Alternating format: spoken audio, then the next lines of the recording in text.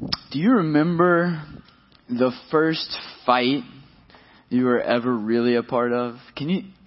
Maybe it was yesterday. You're like, that was like the first one. But maybe it was a long time ago. Can you remember the first time that you had that feeling inside that conflict was overwhelming and you were going to have to face something? I don't know if it was with your mom or your dad or a brother or sister or a best friend at school or that bully that wouldn't leave you alone. But that first one, the first time that all of those feelings of fight or flight, can I win this? Do I punch him in the face? Kind of like feelings overwhelmed you. Can you remember it?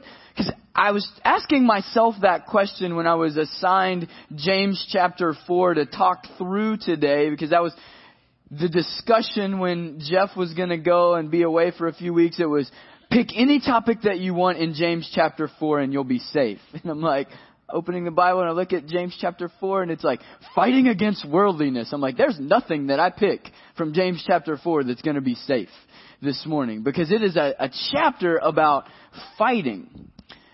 And in July of 2016, a conversation about fighting is not safe, because we're in a world at war. We can't open anything that has any conversation about the happenings around us without us quickly reading something about a fight that's happening. Read something about the Middle East, there's a fight going on. You want to talk about France, we've got a fight going on. England in a battle. Rio, this Olympics, we're fighting over that. Do we even talk about the two conventions that just confused all of us? Open your Facebook page and people are fighting over whether or not we should even be allowed to play Pokemon Go in church on Sunday. Like this is probably like a poke stop right now, and there's like some of you have your phones out like destroying things right now, capturing. Good on you, go for it. Fights are all around us. This is a season where if there's not a fight close to you, you're probably not paying attention. Or you're refusing to engage and get involved, because there are fights everywhere. And below the surface of happiness and fun and excitement and Kings Island trips and movies that we try to just kind of disconnect ourselves from, there's just fights all over the place. And if we think it's just in politics or world news, we would be quick to remember that our hometown football team walked off the field in the midst of fighting this season, whether you're a Bengals fan or not. That was it. That's how we walked off, if you're a Cincinnati football fan. There are fights around us. And I, for one, don't need any more, right? It's like, it's hard enough to navigate through the fighting that goes on inside of me as a human, trying to figure out how this kingdom story works and how I live it out in a way that honors God. I've got enough fighting going on internally that the external stuff is a little overwhelming. And so when I looked at James chapter 4 and I started to see that this was a chapter on fighting, I thought, oh no, I don't want to burden us more this morning. I hope somehow we can find joy in the midst of a conversation about the fighting that is internal and external around all of us. Because maybe if we could find some joy in the midst of the chaos, we could find a kingdom that's standing in the middle of this chaos. And maybe, just maybe in that kingdom, there's a light on for us and we could be drawn to the light in the middle of darkness that's all around. And if we could find that light, maybe that light is reproducible, and then we could take that light with us back into the darkness that we came from, and it wouldn't be so dark anymore. So that's my hope this morning, that as we discuss fighting all around us, that we could find some light in the darkness.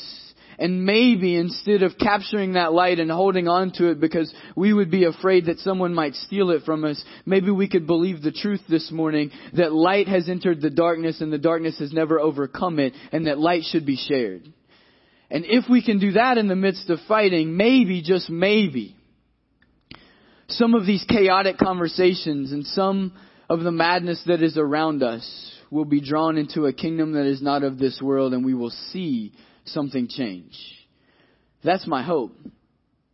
And in writing that and starting to think on that, I was drawn back to my first fight that I remember. And I'm sure that if my parents were here, they would tell you about some other fights that we had when I was younger. But I don't remember those. Maybe because they were so covered in grace, or maybe they traumatized my parents more than me. I'm not sure.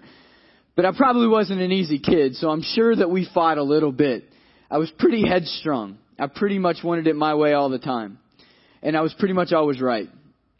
I don't know if you had a kid like that. If you were a parent of a kid like that, on behalf of us, I'm sorry. We just wanted to be leaders. And we probably just train wrecked you, like, repeatedly. But that was me. It was always my way. I was never wrong. I was probably always wrong. But I remember in 6th grade going to church camp. I'm not sure if you ever had the church camp experience, but it's the moment where your parents pack you up for a week and hope that someone is going to overwhelm you with the presence of Jesus so much that a different child comes back home to them and that their family is at peace. And they send you into these really random places that have no resources that you would ever normally utilize. And all the things that you don't want. Especially where the camp that I went to. There was no air conditioning anywhere on the camp. It was in the middle of a cornfield and tobacco field in Kentucky. So even if you went out to play like soccer or softball, you hit the ball and it went into like this tobacco patch. And then so you're like, I would never really do this. But I'm here. At the camp I attended, they didn't even have a pool. They took a slip and slide, which was a pile of trash bags, hefty trash bags, that they pinned into the side of what they called a mountain, which was like a little hill. And then they had it run down to the bottom of the hill. And our youth ministers were so smart that they didn't really realize that at the bottom of the hill is where like the sewage ran. I know. And so they would like lube up the slip and slide with Dawn dish detergent and then spray it down, and we would slide down it into like the muck and then come back up. And only at camp do you call that fun, because we'd be like, yeah, that was awesome, I smell so bad, and then back to the top of the hill because there was nothing else to do. I know it was a terrible camp. You're like, what is it? Not all camps are like that. I actually run camps now. Like, that's my job. And I'm so thankful for that camp that I went to in 6th grade, because I've built all of our camps the opposite of what that was. Like, let's have better things than sewage slip and slides to experience, because that was terrible. And I spend most of my times at camps. They're not all like this, but the camp that I attended, it was about it. And then there was a basketball court, and we would play a little bit of basketball. Because it was Kentucky and that's the only sport you're allowed to play there. And the only other thing to do, this is not justification, this is just the culture that I was in. The only other thing to do was to date everyone. That was it. Like at camp, even in like elementary school, I show up and they're like, who are you going to date this week? I'm like, what? I don't date. I'm not allowed to date. Like, my parents would kill me if I dated. And they're like, no, it's what we do. We're at church camp. Like, everybody has a boyfriend or a girlfriend. Well, what do? They just call them their boyfriend or girlfriend. And you just, like, write notes to each other. And that's all you do. And I'm like, interesting. I so wish we had iPhones that, like, apps would have helped so much, because we would have had things to do. But we would date. And dating, all it meant was just like, will you be my boyfriend? Will you be my girlfriend? Yes, no, checkbox, right? And that was it. Well, one day, I meet this girl, and her name is Shelly. Shelly was beautiful. At least I remember her as beautiful. Like, it was 6th grade. I don't know. And I was just about to find out that I needed glasses, but I didn't have them yet. So I have no idea really how Shelly looked, because I had not gotten my first pair of glasses. So she might not have been beautiful, but I thought she was. And we start talking, and she was like sporty, loved UK basketball, loved the Bengals, loved the Reds. I was like, yeah, you're the perfect girl. In 6th grade, I found her, right? And so Shelly and I start talking, and as we talk throughout the day, I go to dinner, and as I sit down, my best friend Lee is sitting across from me, and as Lee is sitting across from me, I'm like, I think I'm going to, like, ask, like, the girl to be my girlfriend. Like, I've never done this before. Like, this, I'm going to ask her. And, like, he's like, who is she? And I'm like, it's Shelly. And remember, everything is about me at that time. And I guess in that moment, Lee looked at me and was like, I hate you. And he just like storms off, doesn't talk to me. Middle school drama, right? Goes away. Won't talk to me the rest of the night until I hear from our other friend, Alex. And Alex comes over and he's just like, hey, Lee said that after Vespers is over tonight, he's going to fight you in the dorm. I'm like, what? What happened? We were having a nice dinner together of camp food, right? And then all of a sudden I tell him that I'm going to date Shelly and he leaves. I don't understand what happened. Like, did I say something? And so I'm just a wreck. Lee's older than me. He's bigger than me. He has older brothers, so he's fought a lot more than me. Like, I just have a little sister. She was easy to beat up all the time. And I'm like, everything is just tense, and I'm upset, and I don't know what to do. My best friend is not going to be my best friend anymore, and I don't even know what I did wrong. I have no idea. And so the end of the night comes, and we get in the dorm, and the high school leaders that were there had heard about it, and so they had decided to set up like a UFC ring before there was UFC. And they had gotten pillows out because they were going to let us pillow fight it out. I don't know. I have no idea. But so there's this ring and we walk in, and as I walk into the ring, I'm like scared to death. You could tell I was like really big back then because I was like really tall and muscular because I'm huge now. And so I'm like walking in, this little like small, 90 pound 6th grade kid walking in with my pillow, and I'm like, what? I don't even know why we're fighting. And Lee walks into the middle and he's like, this is for Shelly. And I'm like, for Shelly? And he's like, yeah. And he's like starting to swing at me as he's telling me why he's mad. It was therapy for Lee and on my face. And he starts swinging, and as he starts swinging, he's like, I told you yesterday that I liked her. And I'm like, I just dropped my pillow and I'm like, I had no idea. I didn't listen. I'm sorry. You can have her. It's just a girl. Sorry, girls. Like, I've changed my opinion on that. But that was what I said in the moment, because I had no idea. And he drops the pillow. He's like, you didn't know? I told you. And I was like, when did you tell me? He was like, when we were playing basketball, I was like, hey, see that girl over there? She's Shelly. She's cute. That was it. And I was supposed to know. And in that moment, we cried. 6th grade and 7th grade. It was weird. Because neither one of us had experienced conflict before. And in that moment, I'm like, so bad communication. Something, and not to mention, like, poor Shelly. Like, just getting tossed around between us in our pillow fight, right? Like, here's this victim girl that doesn't even know that she's doing anything except for being herself. And I remember that tension. That was a long time ago. And I can still remember that I walked away from that conversation thinking, it is so easy to make someone else your enemy when you didn't hear what they said. And it was just something silly that Lee had said but it reshaped me even from that moment. Was I didn't hear what he said. I didn't hear his perspective. All I wanted was to protect my own desire. I saw what I thought I should have in order to be what I thought I should be, and I was going to go take it. Shelly got onto it really quickly, and the next day, neither one of us dated her because she was way smarter than us. And she's like, yeah, you don't get to fight over me. I'll choose you, thank you very much. No and no. Yeah, I know, really smart girl. She probably was beautiful then. She's smarter than us little goofballs. But I remember thinking, I didn't hear you, and I'm just trying to build my own thing.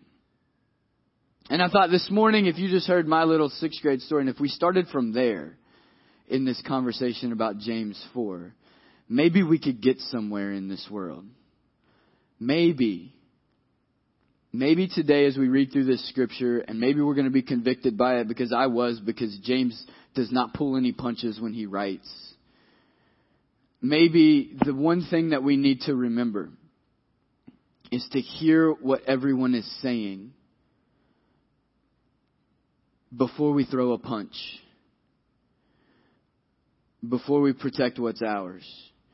I think that's the precursor.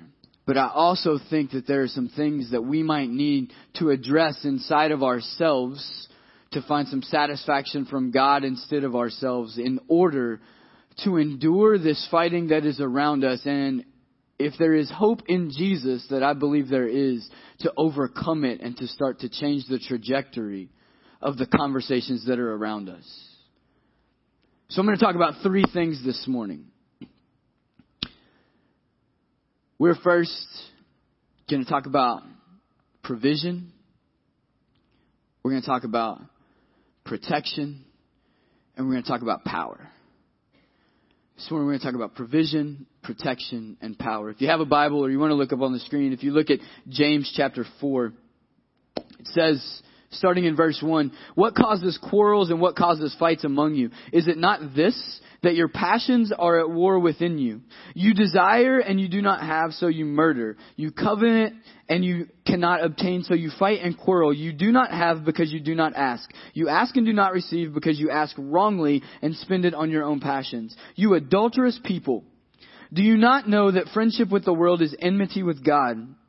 Therefore, whoever wishes to be a friend of the world makes himself an enemy of God. Or do you suppose that it is no purpose that the Scripture says he yearns jealously over the Spirit that he has made to dwell in us? I'm going to pause right there in the beginning. So, James is a jerk. Just throw that out. You can laugh at that. But he is, right? He called us murderers. Us, not you. Like, he's talking specifically to the Jews that have been dispersed around him, that are not living in community together, but they have been dispersed into other communities. And he's reaching out to them and he's saying, wait a minute, the world is against us. Like Rome, by world, what he means in that context is Rome. He really means Rome. What he would say, if he could say it out loud, is, if you give into Rome, that's what he means specifically, because that's what he sees in front of him, is this Roman government that is crucifying Jews, that are lining up Jews along the roads when it comes to a Jewish New Year, when they're walking into Passover, that they're lining the roads with crucified Jews just to say, you're going to line up with us or else. Jesus was not the only Jew crucified. He was the one who got up. And so that what is being written, James is writing to a community of saying, wait a minute, the world is against us. Like they're hurting us. They are overwhelming us. Rome, in his perspective, is our enemy. Don't line up with them. But what he's saying is it's not about the fight with them. He's not even concerned with that. He's saying, why in the world, when everyone else is fighting with us, would we be fighting each other? Why are we doing this? Why are we quarreling and fighting? And he would say that when we are the instigators of the fight within our own communities, that we are like murderers. And we would pause in that moment and say, wait, that's a little harsh, right? Like, that's extreme. I've never killed anyone. So why would James say you are murderers when he knows that they're not literally murdering anyone? It's to get our attention. You see, the best way to write if you were a Jewish rabbi would be to write in a way that the audience would sit around in a circle and discuss whatever you wrote. If it was really clear what the meaning was, they found no purpose in it. They wanted the purpose to be, if I write this and you sit around in a circle and you dialogue together and you can come to a unified truth that is within the context of what I'm writing, then not only will you know the truth, but you will be unified by the truth and you will align with it. Does that make sense? Like if someone comes and tells me what to do, I then have to decide whether or not I agree with the person or I like the person or the person is trustworthy as to whether or not I agree with them. But if someone gives me an idea and says, sit around, discuss this, wouldn't it be true that if you are fighting amongst yourselves, you are like murderers? Talk amongst yourselves. And the communities would sit around each other and say, what does he mean? Like, I didn't kill anyone, but I probably killed your passion in order to make sure I have my passion. I probably killed your idea in order to validate my idea. I probably killed your identity in order to box everyone into my identity. So yeah, I get it. When I fight, there's usually a winner and a loser. And the loser's ideas and identities die. Okay, I'm in. I don't want to fight because I don't want to kill, especially the people around me that I love so much, because I don't want to make them clone me. I don't want to make them judge me. I want to invite them into a story with me. And then he says that if you're fighting and quarreling, you are like adulterers. Well, adultery in this context is simply this, right? Like, adultery is that instead of looking at the covenant that I'm a part of to bring me satisfaction, I'm looking for something else to satisfy me.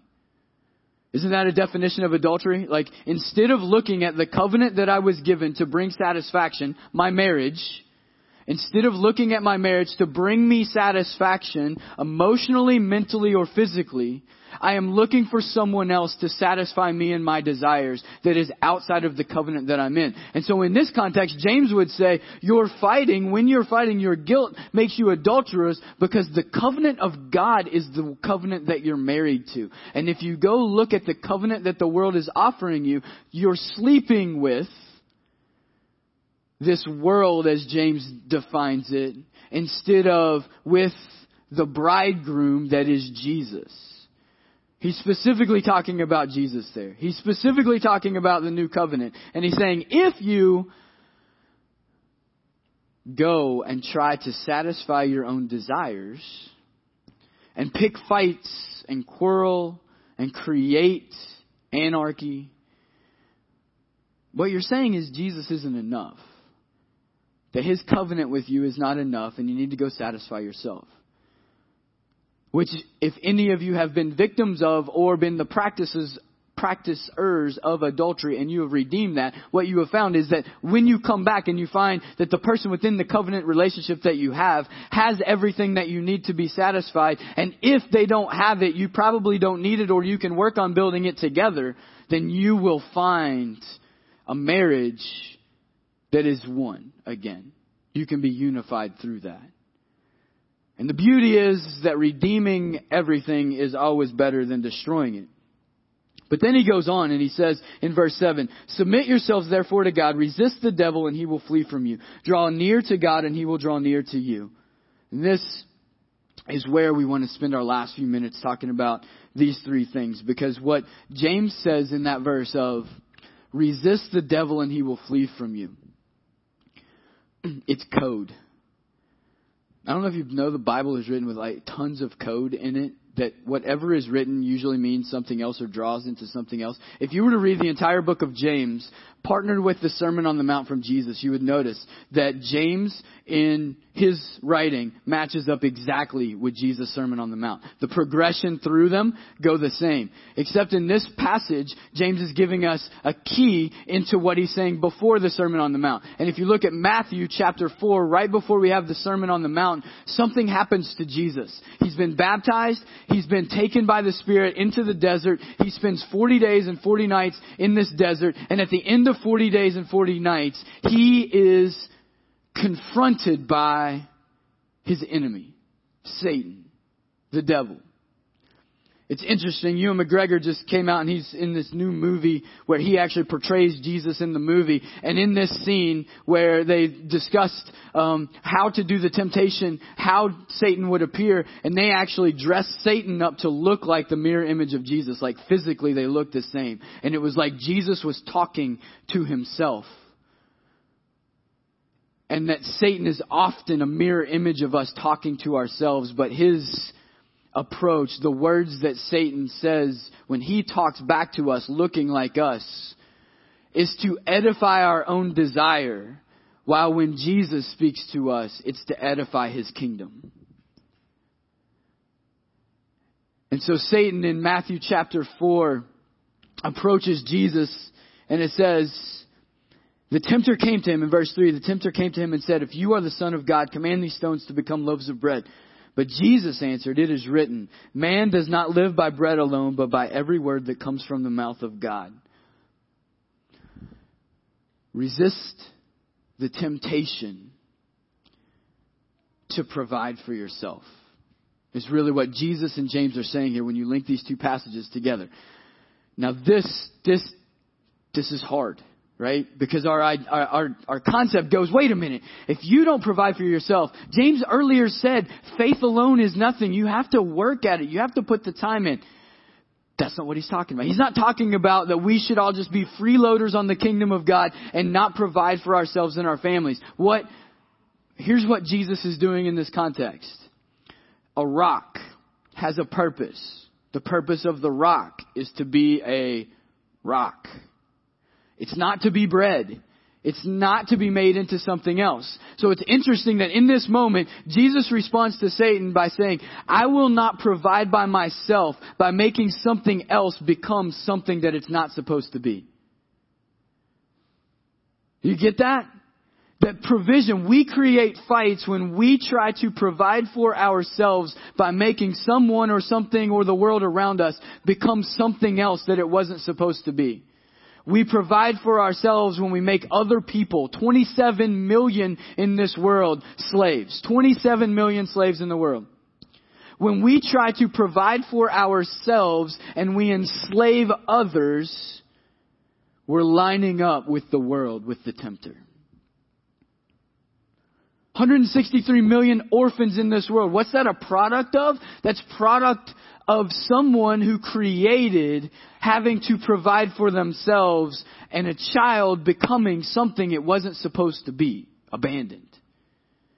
Right? So when I try to provide for myself and I turn something else into something that it's not supposed to be,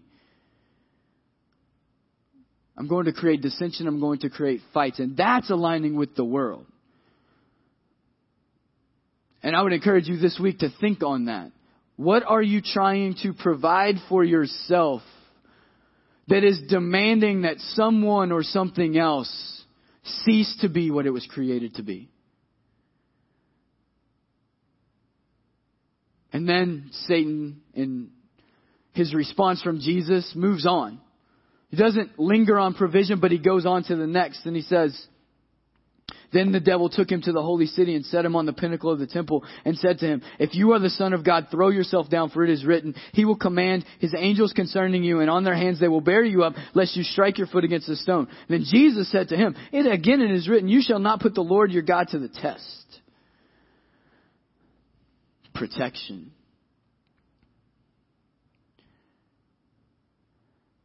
Satan is attacking Jesus and saying, protect yourself. Here, look, if you threw yourself off of this, the angels would come and they would protect you. Show the world that you can protect yourself.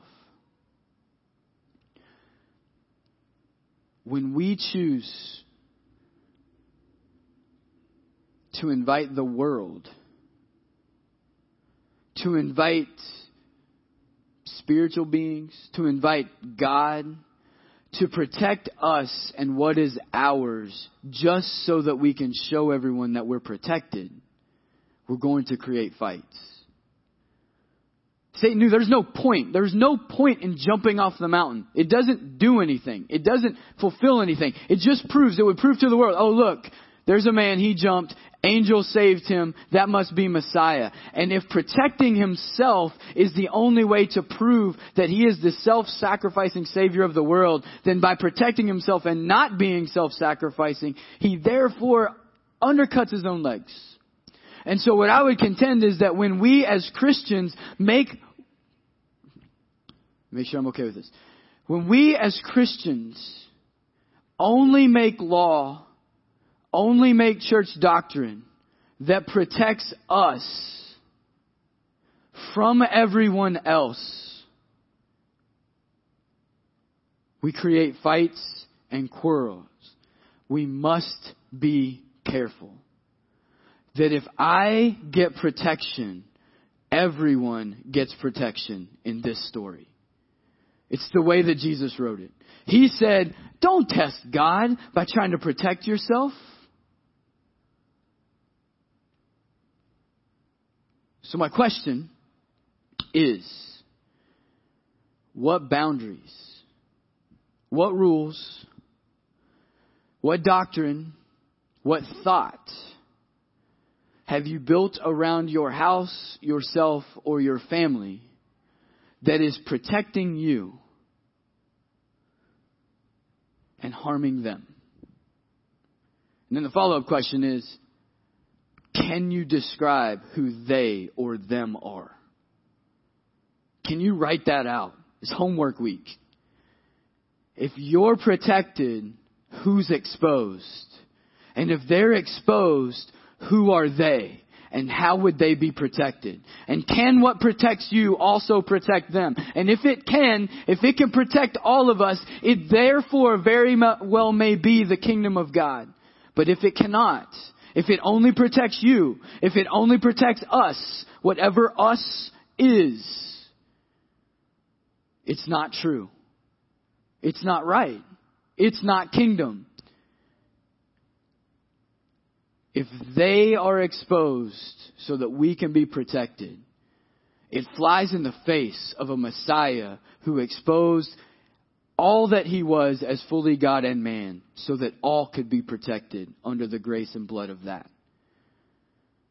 It's difficult. It's difficult to muddle through, but it's the question we should be asking. And then it says again, the devil took him to a very high mountain and showed him all the kingdoms of the world and their glory. And he said to him, all these I will give you if you will fall down and worship me. And then Jesus said to him, be gone, Satan, for it is written, you shall worship the Lord your God, and him only will you serve. Power. The last thing that Satan offered to Jesus. I will give you power over this world. I will give you the power to control it. I will give you the power to make them do whatever you want. If you will just tell me that I'm in control. If you will give me power over you, I will give you power over them. And Jesus responds and says, no. Only God has ultimate power. Only He will I serve. We create fights when we try to take power, when we try to hold on to power,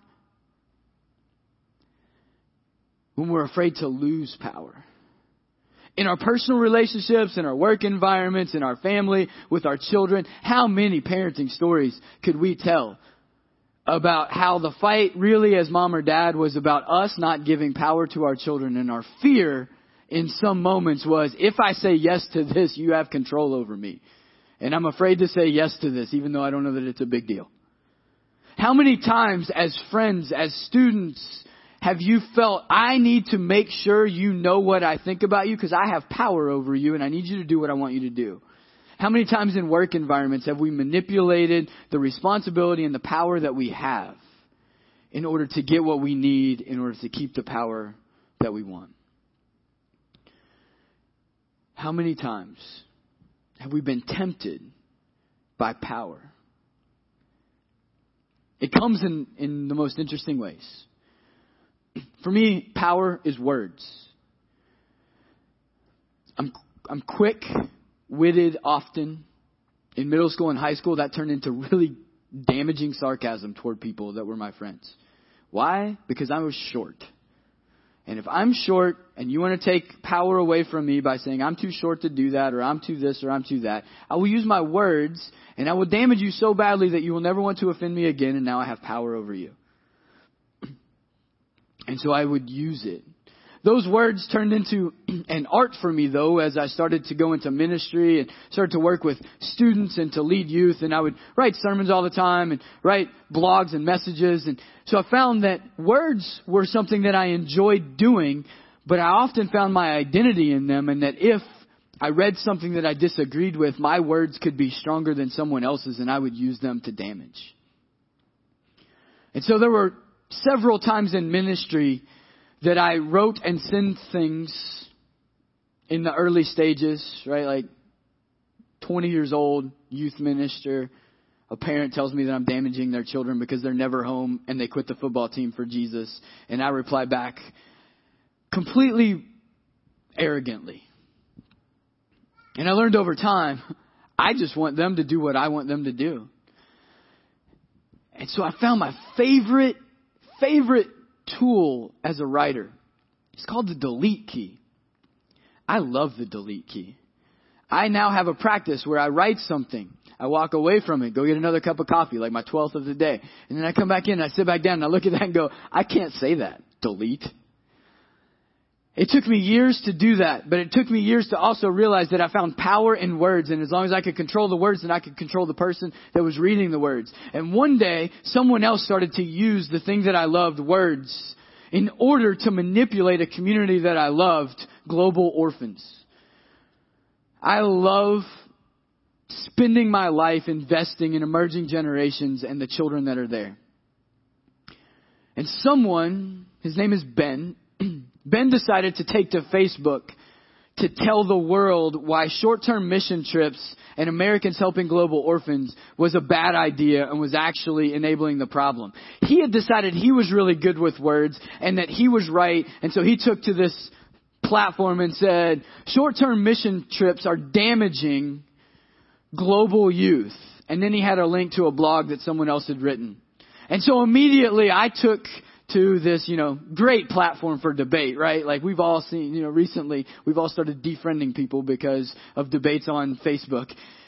And I started typing a response like, how dare you, Ben? I had to delete a few words. And then I look at it and I'm thinking, I'm about to tell the world that Ben is so wrong. And it was a really good reply. It was so right. And I had examples. And I had stories because I've lived it. I've lived how short-term mission trips can influence people. And so I write this whole angry thing and I look at it, and as I read it, thankfully, James 4, it works. Because I looked at it and I thought, this is not humble. This is not helpful. I will provide the identity that I need in myself by destroying Ben's identity. And Ben's identity being destroyed is terrible because he's a senior minister of a church that I love, actually. Why would I do that to him? I could protect. Oh, no. My Facebook post isn't going to protect one orphan in any country around the world. It's not going to do a thing. They're not going to read it. And no one's going to look at it and go, oh, look at what Chris said. He's got our back. And it wouldn't even protect me. It would expose me. And it's not the kind of power that I wanted. So I deleted it. And chose instead, because Ben and I were really close friends, to go to email. And I sent Ben an email and said, Ben, I love you. I care about you. Before you jump to a conclusion, would you go on a trip with me? Would you come? Would you hang out with me? The whole time I'm typing it, I'm thinking, I'm going to hate this because the last thing I want on an airplane going to Monterey to see my friends is someone who hates short-term missions. This is going to be a pain. He's going to question everything. He's going to offend all of my friends. Everyone who works at back-to-back with me is going to be like, Chris, why did you bring that guy here? He's our enemy. That's what I'm thinking. And so I type it anyway and think, but if I don't invite him into the story, how can he know? And so I hit send. And I just want you to watch a 2-minute video of what happened next.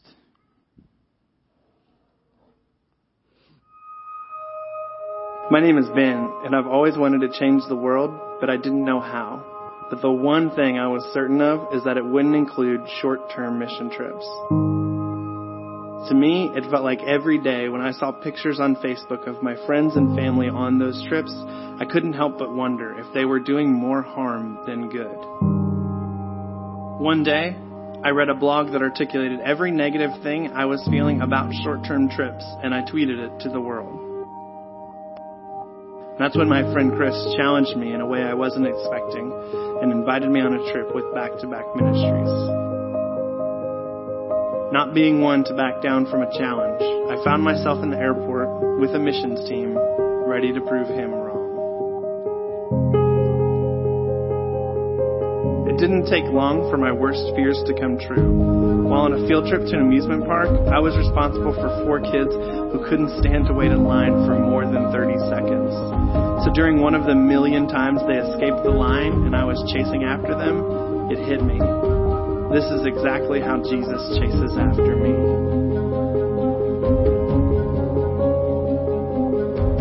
That night, at a worship experience, Chris told me about a back-to-back program that provides for teenagers and how there were more kids in need than spots available.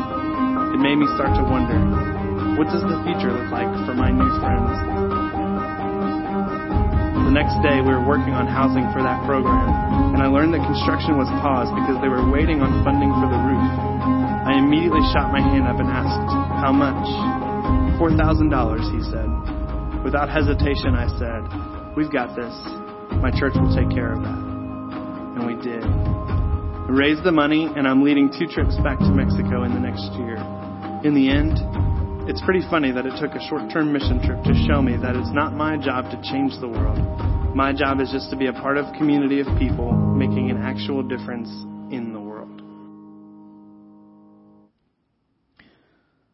And so from the 6th grade kid who couldn't figure out why his friend was mad at him to the 37-year-old guy who gets to be a part of that, I just leave you with these words. He gives more grace. This is why it says, God opposes the proud, but gives grace to the humble.